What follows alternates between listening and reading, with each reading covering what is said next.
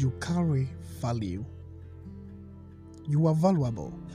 Everything that God created, God has an intention and has a purpose for it. In the book of Jeremiah, the chapter number 1, God talks to us concerning Jeremiah that before Jeremiah was a clot of blood in his mother's womb, the Lord God, had a purpose for him.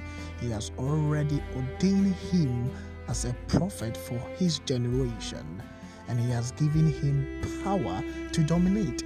I believe there is nothing on earth that is useless. Everything is useful and for a purpose. You are not useless. You are useful for a purpose. This is the time for you to connect to your Creator, to know the value and the purpose in which you are on earth for. Put value on yourself. You are not useless, but useful unto God. Stay blessed and have a blessed week. God loves you.